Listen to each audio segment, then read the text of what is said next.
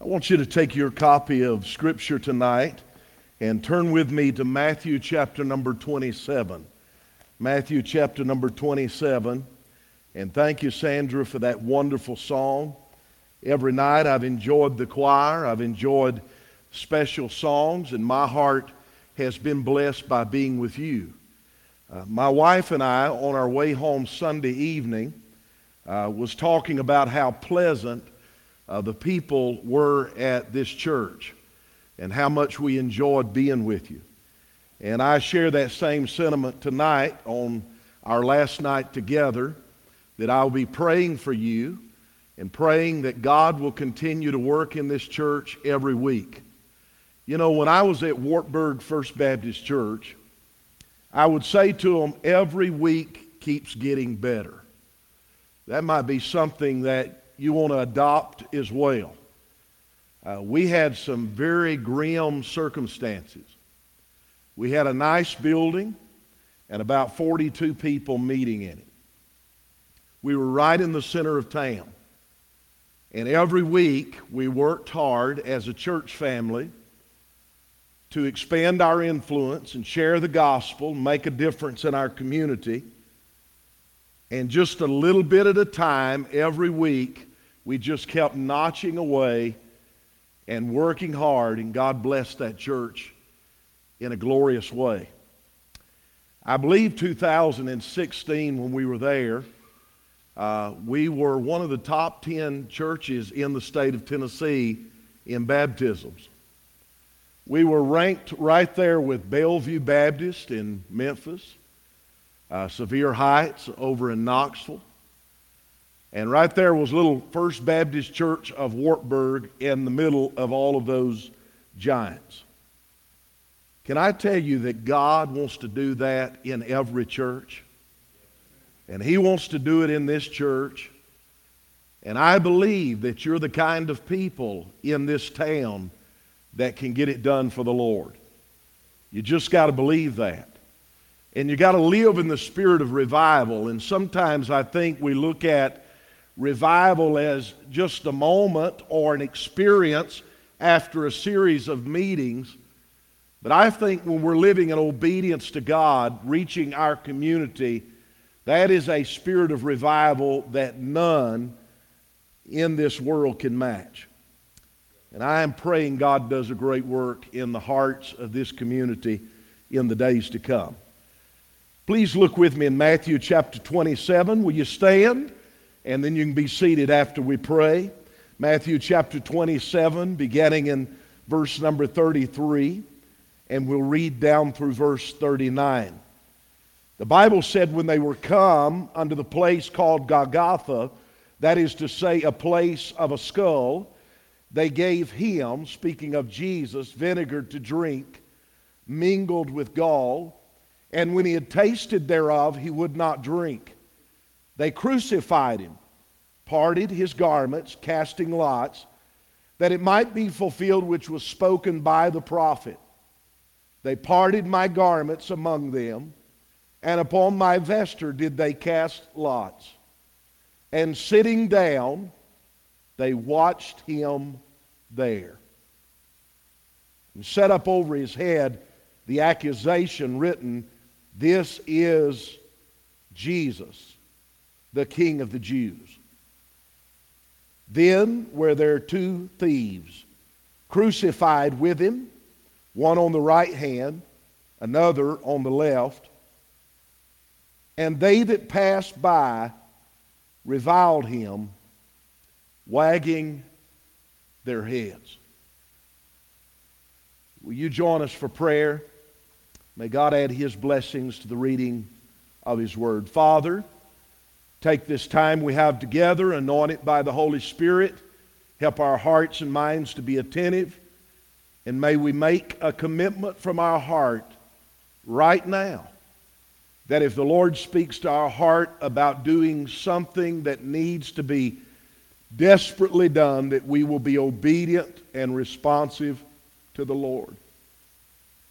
Father, I pray, Lord, anoint your servant. Give me clarity of speech. And I pray for your people that you would allow the Word of God to find a resting place within their heart and mind. God bless our time together this evening. In Jesus' name we pray. Amen and amen. You may be seated. Peter Marshall describes the text in Matthew chapter 27 like this. He said, the great crowds which had followed the procession to the governor's palace were shouting and chanting on their way to Calvary. He said they were making it to a place called Golgotha. And you can almost imagine, he said, the silhouette of three men hanging on crosses on the hill. He said this place in which they were hanging on the cross, this general location, was referred to as the place of the skull. Randy and I had the privilege in 2020, early in that year, to visit Jerusalem. We were there at that very place that is referred to as Gordon's Calvary. You could see the imprint of a skull by looking at that hill. Earlier pictures of that same hill looks more clear and vivid as what it was. Erosion and time has brought it really to a relic of its former self. But I thought that that particular place that day lent its definition that Peter Marshall described it, of those two roads converging at that place, the Garden Tomb nearby. Referred to as Gordon's Calvary because it was Gordon who had discovered this garden tomb close to the place in which Jesus died. It's amazing that place now is occupied by the Muslims. They put their signs around the brow of that hill that God did not have a son. Well, I'm here tonight to tell you that He did. His Son was Jesus Christ. He's seated at the right hand of the Father, making intercession for us. And I believe with all my heart that this place, that was such a place of torture, a mockery before the world, became a beautiful sign of redemption.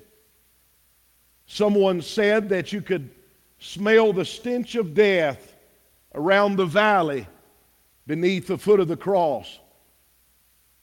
You could almost smell the evil-smelling smoke that curled up and wafted through the brow of Golgotha.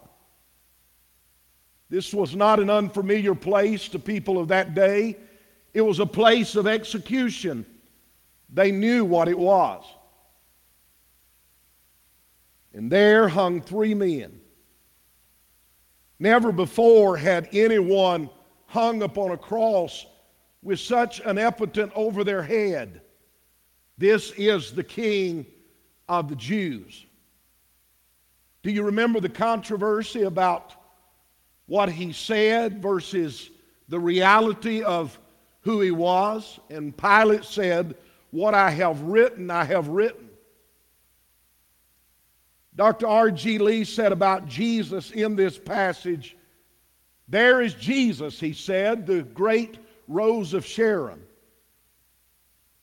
And he's hanging in between the two cactus plants of Satan. Two thieves, one on one side and one on the other. Later, one repentant, the other unrepentant. One going to be with him and one going to the place of the damned." We read about the Apostle Paul in his final words that he had fought a good fight and he kept the faith and finished the course. And we would say that was the last sermon of Paul. In the text in Matthew 27 tonight, I want to give you a sermon for just a little while on the last sermon of Jesus. It wasn't one that he preached necessarily with his lips, but a sermon that he lived with his life in his final hours. You're aware of the 7 sayings of the cross. You're aware of the suffering hours of Jesus right before he made those final words known and gave up the ghost. But the last sermon of Jesus is best pictured in the word Calvary. Do you realize that this is the only place that word appears in all of the text of the Bible, the word Calvary? You can't find it any other place. It's in that one place alone. But Calvary is the last sermon of Jesus. What Jesus did there on the cross was the message that the world desperately needs. He hung there upon the cross, bearing your sins and my sins upon his own body. The Bible said that it's a good thing that one would die for someone else. But may I suggest that it's an even greater thing that Jesus would die for all of the world. For God so loved the world that he gave his only begotten Son, that whosoever believeth in him should not perish, but have everlasting life. You see, Calvary was a geographical place. We can visit the site, the location where Jesus was crucified. That place of the skull. And there upon that hill, Jesus Christ breathed his last breath, gave up the ghost, and died for the sins of the world. But long before that day ever happened, the Lord gave us Old Testament indications that Jesus would come. He gave us the picture of Genesis 22, when Abraham takes his only son up the mountain. And when they arrived at the top of the mountain and he lays his son upon the altar, God provides a ram caught in the thicket as a substitute for Abraham's son, Isaac. God was picturing what Jesus would do. The Bible says that the gospel was preached unto Abraham. We know that Abraham fully understood the picture and the portrayal in which he was enacting, because the Bible tells us that God preached the gospel unto him. Exodus chapter number 29, we have a picture of Christ in the Old Testament. Exodus 29, verse number 14, the Bible said, "But the flesh of the bullock and his skin and his dung shalt thou burn with fire outside the camp. It is a sin offering." The same idea is repeated in Leviticus chapter 4, verse number 12, Leviticus chapter 16, verse 27, and then we find a reminder of this very thing in Hebrews chapter 13, verse 11 and 12. May I read it to you? "For the bodies of those beasts whose blood is brought into the sanctuary by the high priest for sin are burned without the camp. Wherefore Jesus also, that he may sanctify the people with his own blood, suffered without the gate." Hebrews chapter 13, verse 13, "Let us go forth therefore unto him without," or outside, if you will, "the gate," or the camp, "bearing his reproach." See, the Jews had rejected the Lord Jesus, and they had cast him outside the camp. Randy and I visited an area where they say the night before his crucifixion, there's no doubt that he was held there beneath the house of Caiaphas. We could only imagine that night when Jesus was there awaiting his crucifixion. You remember all of those fake trials that they had processing Jesus from one person to another. But it's greater than that. It was the sinless Son of God dying for all sinful mankind. It's amazing, isn't it? I was told a story some years ago about a gentleman that was watching his father plow a field.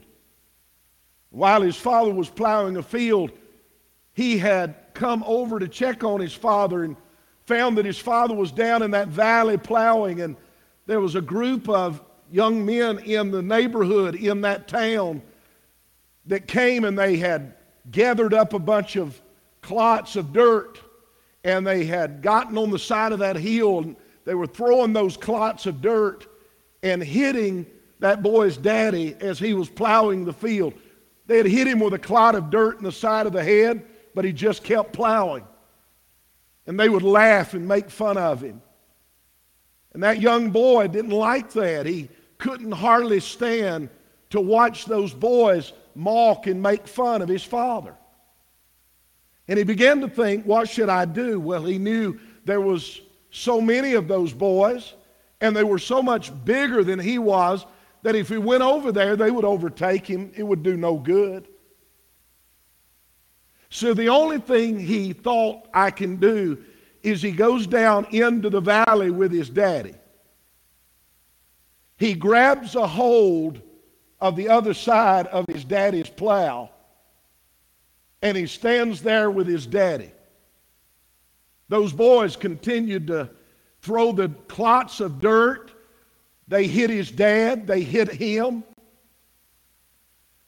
But the story went a little bit like this.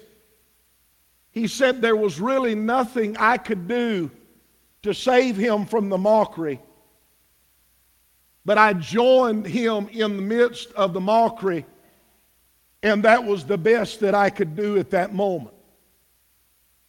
May I say to you that there are things as it relates to Jesus Christ. When we accept Calvary, when we trust Him as Savior, we identify with His cross, don't we? We identify with a world that mocked Him and ridiculed Him and made fun of Him. Before I got saved, the death of Jesus didn't mean anything to me. It didn't impact me in a personal and a powerful way. But that night in Eddyville, Kentucky, in that little Southern Baptist church, an old-fashioned Southern Baptist evangelist preaching on hell. Can you believe it? And he gave an invitation, and I come streaming down that aisle and knelt on the altar. And that night, I'm sure somebody in the crowd said, it's just another kid. Can I tell you, I'm 45 years old, and that's been 40 years ago since I knelt in that altar on a Tuesday night in a revival service, October, and God saved my soul. It was this past week, on the 21st, when I knelt in an altar and gave my heart and life to Jesus. The cross didn't mean as much to me until I accepted Jesus Christ as my personal Savior. See, it wasn't the words Jesus said, but what He did on the cross that made the difference. He was dying for our sin. The Scripture said that He was outside of the city, and when you look at where Calvary is located geographically, you understand that they took Him north of the city and outside the gate of Damascus, and that's where they crucified Him. They couldn't do this inside the gates or inside the city. It would have violated things. And so this crowd, they cried, "Crucify Him," and they made their way up to the place in which they took this cross, putting the body of Jesus upon it, and then jolting it in its socket. Can you imagine the body of Jesus just suspended on this cross? And when they jolted it in, and you feel the pain of those nails and those spikes in the hands and the feet, and the weight of the whole body being pressed in that way. The asphyxiation that must have started permeating through the body of Jesus as he's hung there. The crown of thorns that they put on his head to mock him. Those long thorns penetrating the skin and the skull and into the brain and into the nervous system. Feeling pain all over his body from being beaten to the point of death, but yet still living. Why did Jesus do that?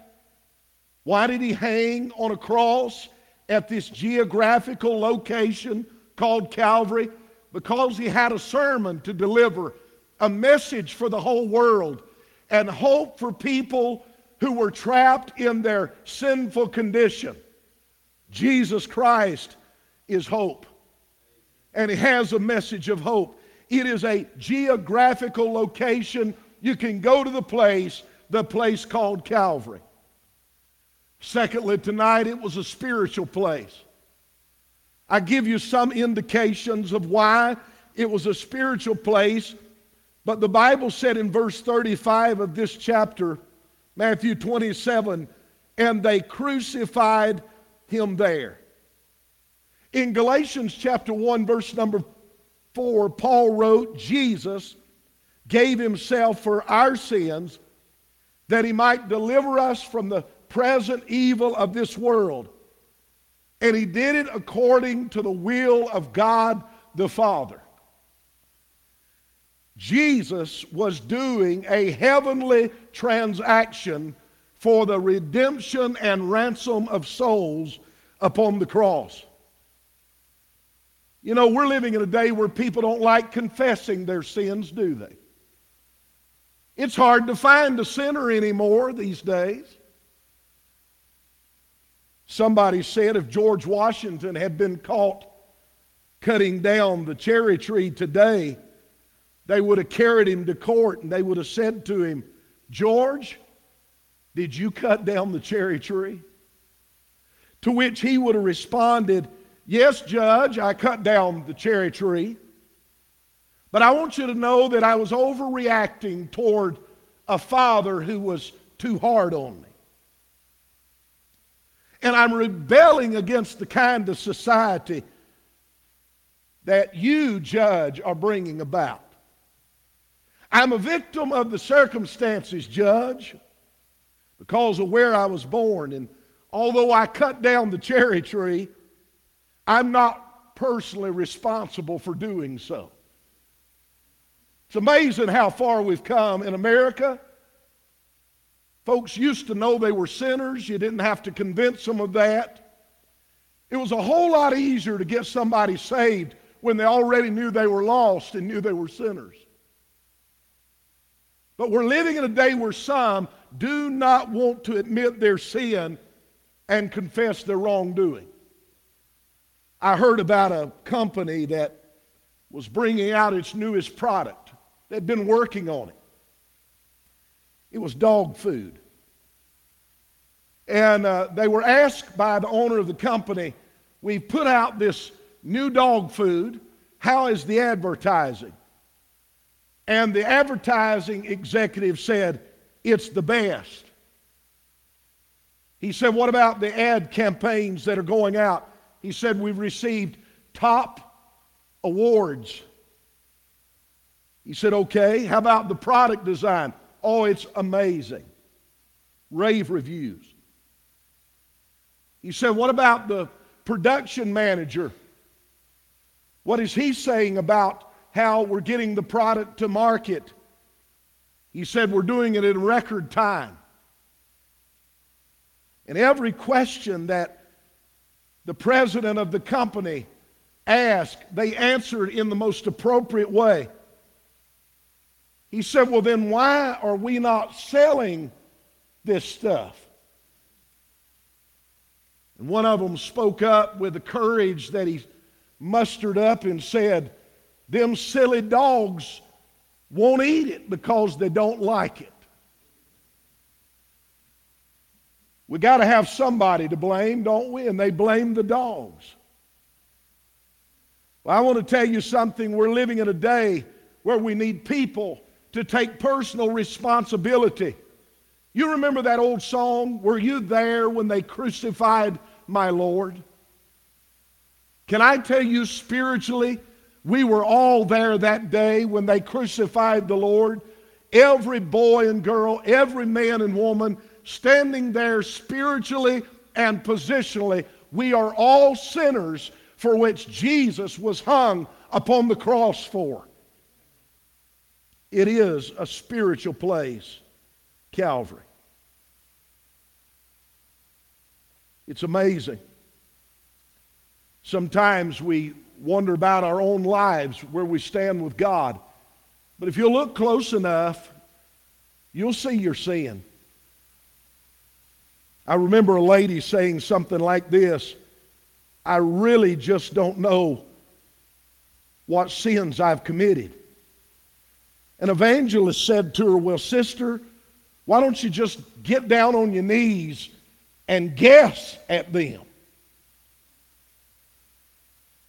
And the story goes that when she got down to pray, she guessed what her sins were the first time she guessed. I mentioned D.L. Moody last night. Someone come to him and said to him on one occasion, "I really don't know what sin it was that got me out of sweet fellowship with God."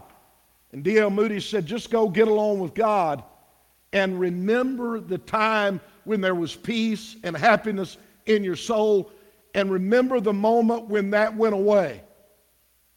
The gentleman said when he got along with God, he remembered that moment. He remembered that place of disobedience, and he got that right with God, and everything changed. Uncle Bud Robinson, the old Nazarene preacher, said that when he got out of God's will, that the birds stopped singing and the bees stopped buzzing in his soul. But when he made things right with God, the sun started shining, the bees started buzzing, and the birds started singing, and everything was right deep down in his soul. Ladies and gentlemen, Calvary tells us that no matter what we've done, where we've been, that there is forgiveness at the cross of Jesus Christ. You don't have to carry the heavy burden of sin. Jesus carried it to the cross. He endured it on the cross. He died for our sin, and all we have to do is confess it, forsake it. It's a spiritual place. I like the old song, "I believe in a hill called Mount Calvary." I believe at whatever the cost, when time has surrendered and the earth is no more, I'll still cling to the old rugged cross. Can I tell you, he left the cross empty and the tomb empty, and he is present in heaven at the right hand of God. It is a wonderful thing to know Jesus and to know what he did on the cross was for you and I. It was a geographical place. Calvary was a spiritual place. And finally tonight, it was and is a perpetual place. Every promise that we know comes by the way of Calvary and by the way of the cross. Jesus said, "I am the way, the truth, and the life. No man cometh unto the Father but by me." You cannot come to God in prayer except you come through Jesus Christ. You cannot come to God in salvation except you come by Jesus Christ. You cannot get into heaven except you are permitted in through Jesus Christ the Lord.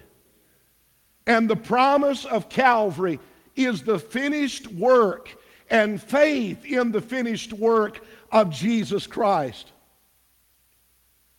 I want to close with this story. I think it really tells what Jesus did for us. You see, Calvary is a perpetual place.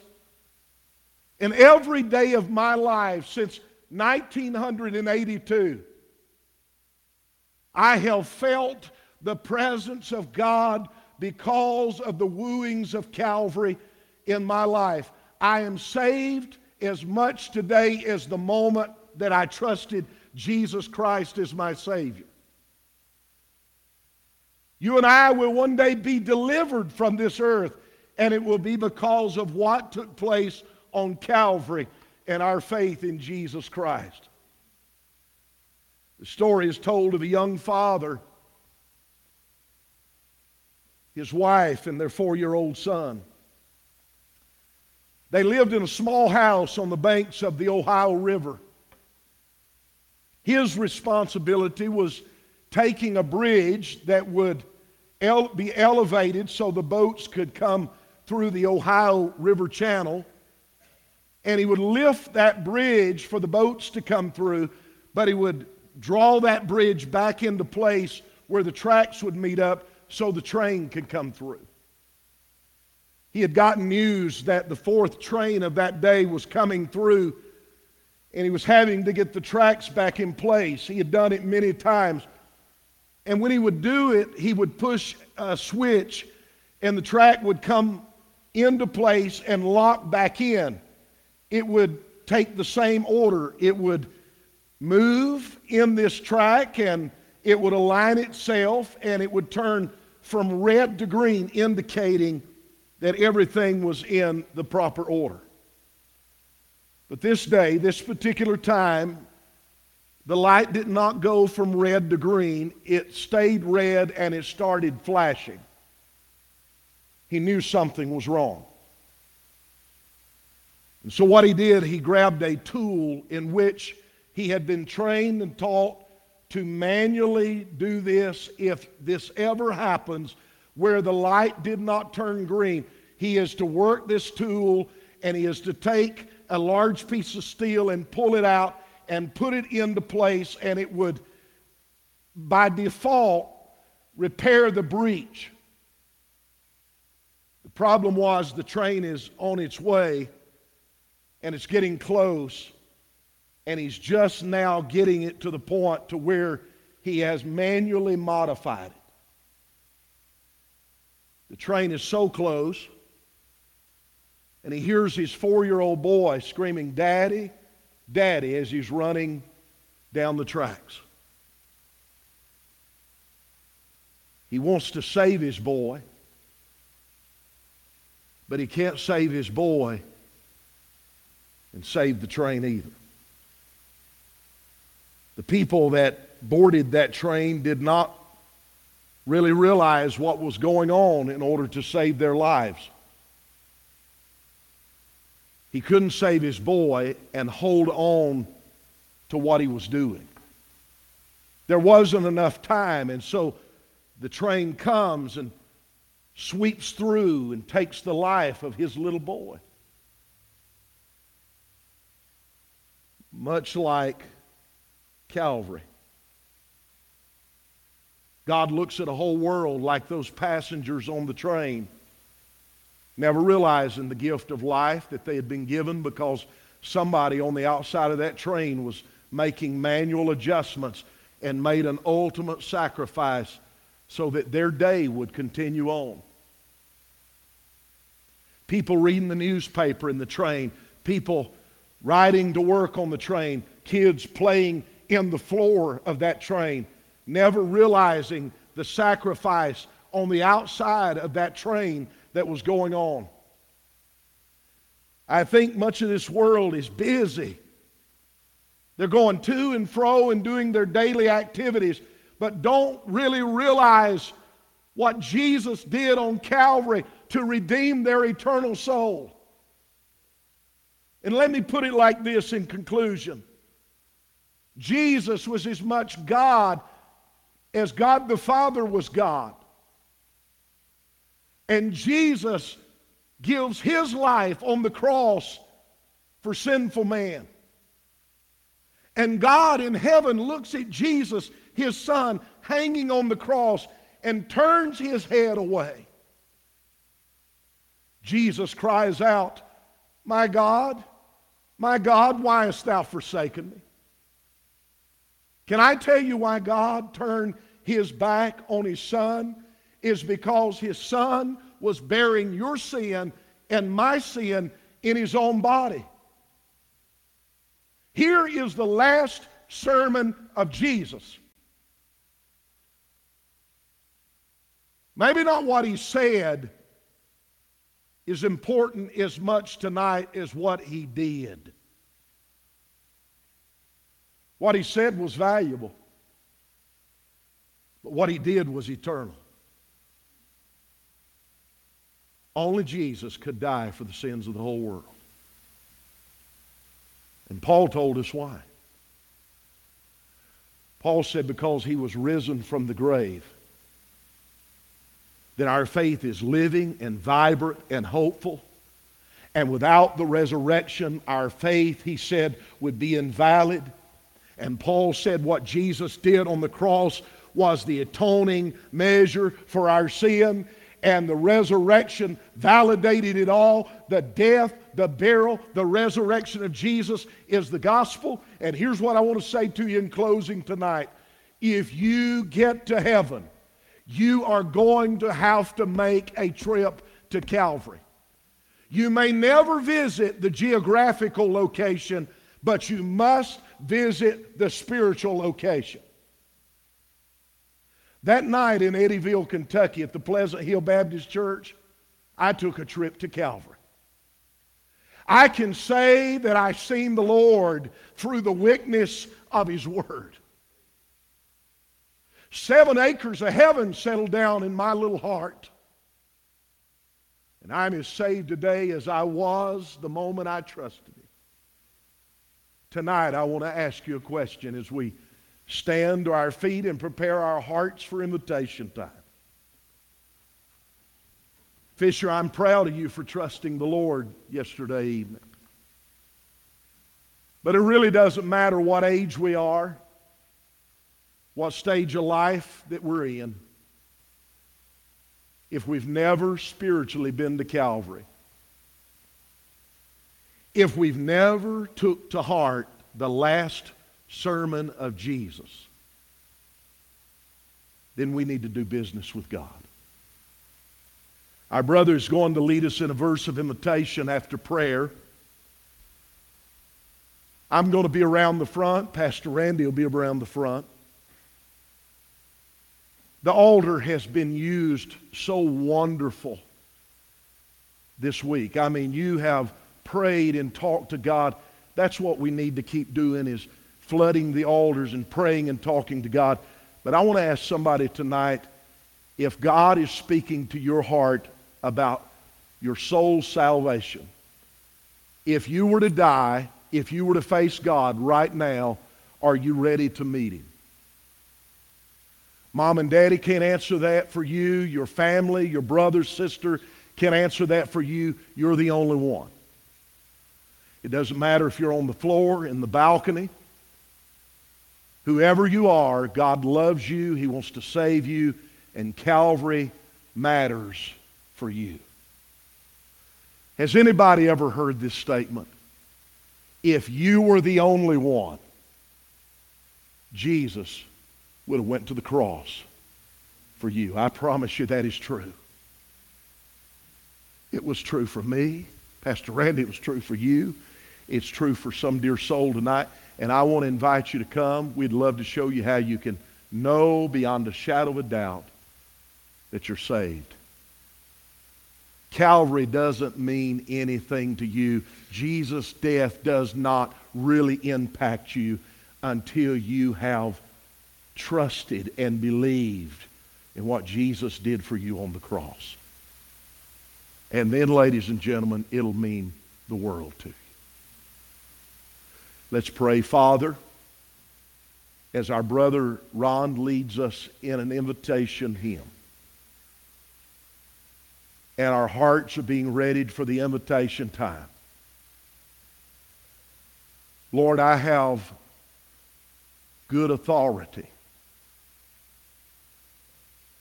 that the Word of God is true and Jesus saves. I've experienced it, and brothers and sisters all over this building have experienced it, and we know we can say with Paul, I know whom I have believed, and I am persuaded that he is able to keep that which I've committed to him against that day. Somebody tonight might need to make their calling and election sure. They might need to settle this matter in their heart of salvation. And dear Father, if they cannot say, I know I'm saved, I pray tonight, they'll leave this place with assurance in their heart, knowing that they're saved and they've trusted Jesus.